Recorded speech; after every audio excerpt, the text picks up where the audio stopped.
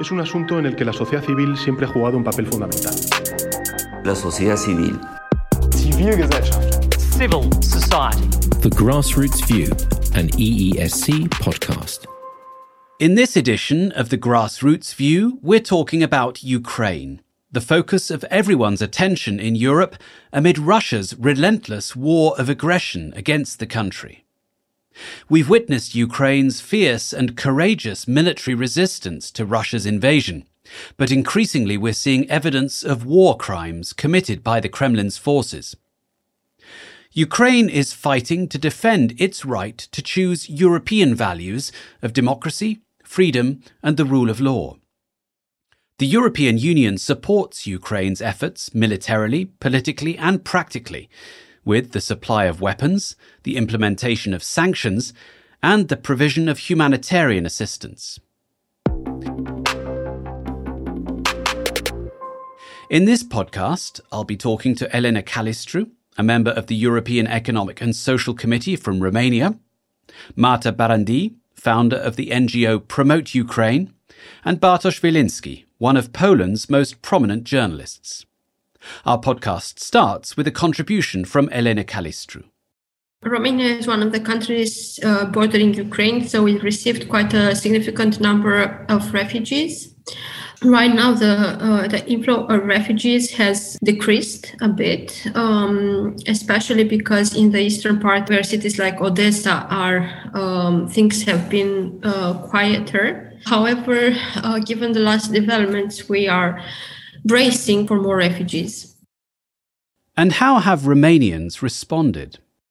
From the very first day, we had a lot of Romanians and in particular volunteers, regular citizens going at the border with Ukraine, helping as much as possible with shelters, food, with translation services as well. We have so many volunteers that are there and have been there in the railway stations at the border to simply do the translation that is needed for those refugees.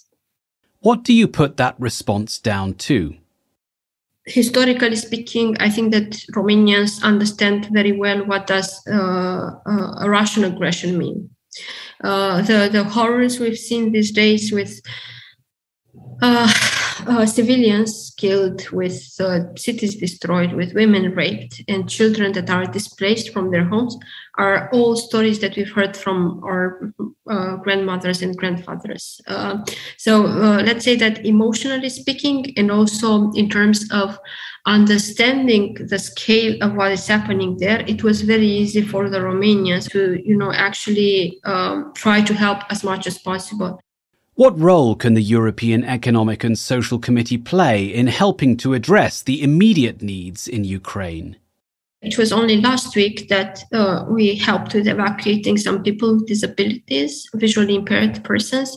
It was so good to be able to call my colleague from EESC, who is from the association that is dealing with visually impaired people in Romania, and to say, hey, we have 5 people coming over in the next 2 days. Can you help with this? And him saying, sure, just call me when you're there. So it is this kind of a solidarity between the members and the power of the network in itself that can, of course, offer a significant role. And in the longer term? Promoting and helping and supporting the civil society organizations in Ukraine that will definitely work for the democratization of their country. I think we have a lot of things to learn from them, from their resilience, from their willingness to go through a values-based response during these weeks. Elena Calistru there from the EESC. Now, time to turn to a Ukrainian perspective. Marta Barandiy runs an NGO called Promote Ukraine, based in Kyiv and Brussels. And I began by asking her about her work before Russia's invasion of Ukraine. I was coordinating just few volunteers who worked from Kyiv, who worked also from Brussels. And our work was about making platforms for experts from the European Union and Ukraine exchange their views on EU-Ukraine Russia relations. And in those few weeks, Promote Ukraine has become one of the most active and prominent civil society coordinators of every kind of assistance to Ukraine and for Ukrainians. How did your work change? How my work started to look like, it was through internet, it was Messenger, WhatsApp. All my contacts, all my connections who were there for me all those years, whom I knew, during all those years of the work of Promote Ukraine, it exists already for 8 years, since 2014. So I knew the activists, I knew who is doing what and who would be active to do something, to take action. We created a group on WhatsApp and started coordinating everything. How do you see the response of civil society to this war? The role of civil society is the biggest. Of course, the officials, the embassies and ministries, they do their part of job, but it's civil society that moves emotions, that makes people feel. And if you talk about civil society on the European side, it's also them who do a lot, the organizations, that NGO that provide help to refugees, that also get the humanitarian help. It's also thanks to them. They come and they connect with us, with our colleagues in different countries, and that's how the help is being organized. Do you think that despite the terrible suffering it's endured so far, Ukraine can somehow emerge stronger from this war? Well, first of all, we feel that we are stronger, and I think the whole world feels our strength, our spirit, the spirit that we are not going to give up, we are not going to surrender. That's either Putin or us.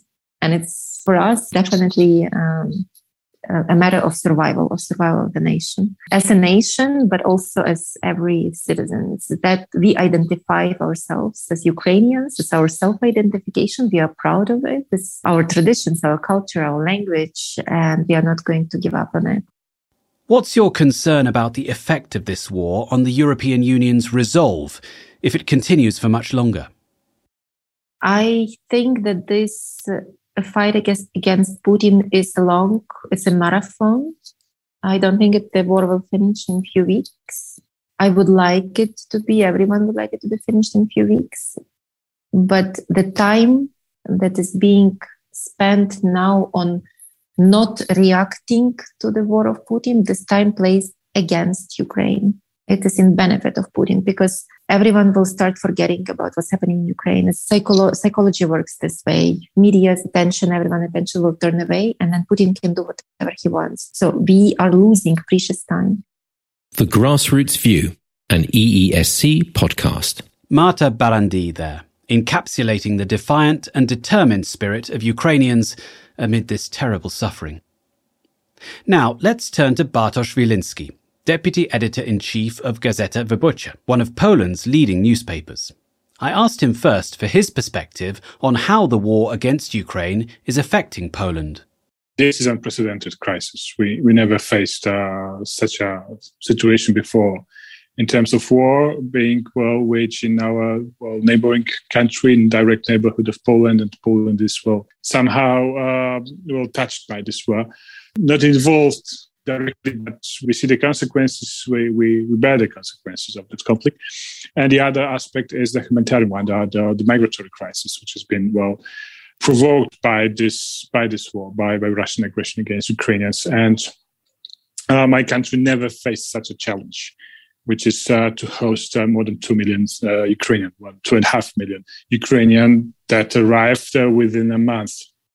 How have Poles responded to the crisis that suddenly erupted on their doorstep as a consequence of Russia's aggression? Until now, the migrants, the refugees were kind of, phantom menace. You have heard about it, but you have never seen that, never experienced that. And suddenly people experience real people being traumatized, being wounded, being hungry, without proper clothing, without anything sometimes, which require help. And suddenly it started to work. That the solidarity and, you can't say anything bad about Poles, which is, quite rare experience for me as a journalist. I'm critical of my society. It's my job to be, and I'm amazed what my countrymen are doing. Give me an example of that generosity of spirit from your own experience. In the school of my children, there are more than 20 Ukrainian students.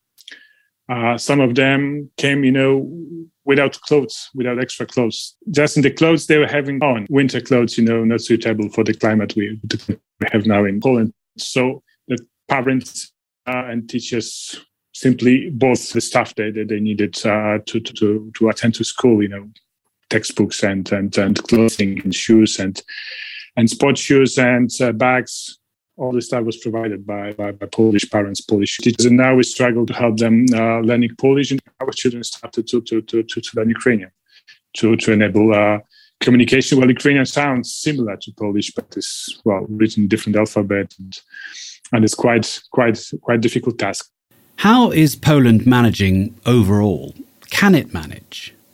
Poland needs the help, the assistance, European Union and countries of the European Union, not only in terms of your gratitude and warm words, but we need money, we need know-how, we need infrastructure, and we also need relocation. Bartosz Wieliński there, a leading Polish journalist. Thanks to him, to Marta Barandiy from Promote Ukraine, and to Elena Calistru from the EESC for their views on Russia's war against Ukraine and how Europe can respond, both now and in the future. You can find all our podcasts on the EESC website, eesc.europa.eu, and all the usual platforms. Join us again next month, when we'll be back to see things again from the Grassroots View.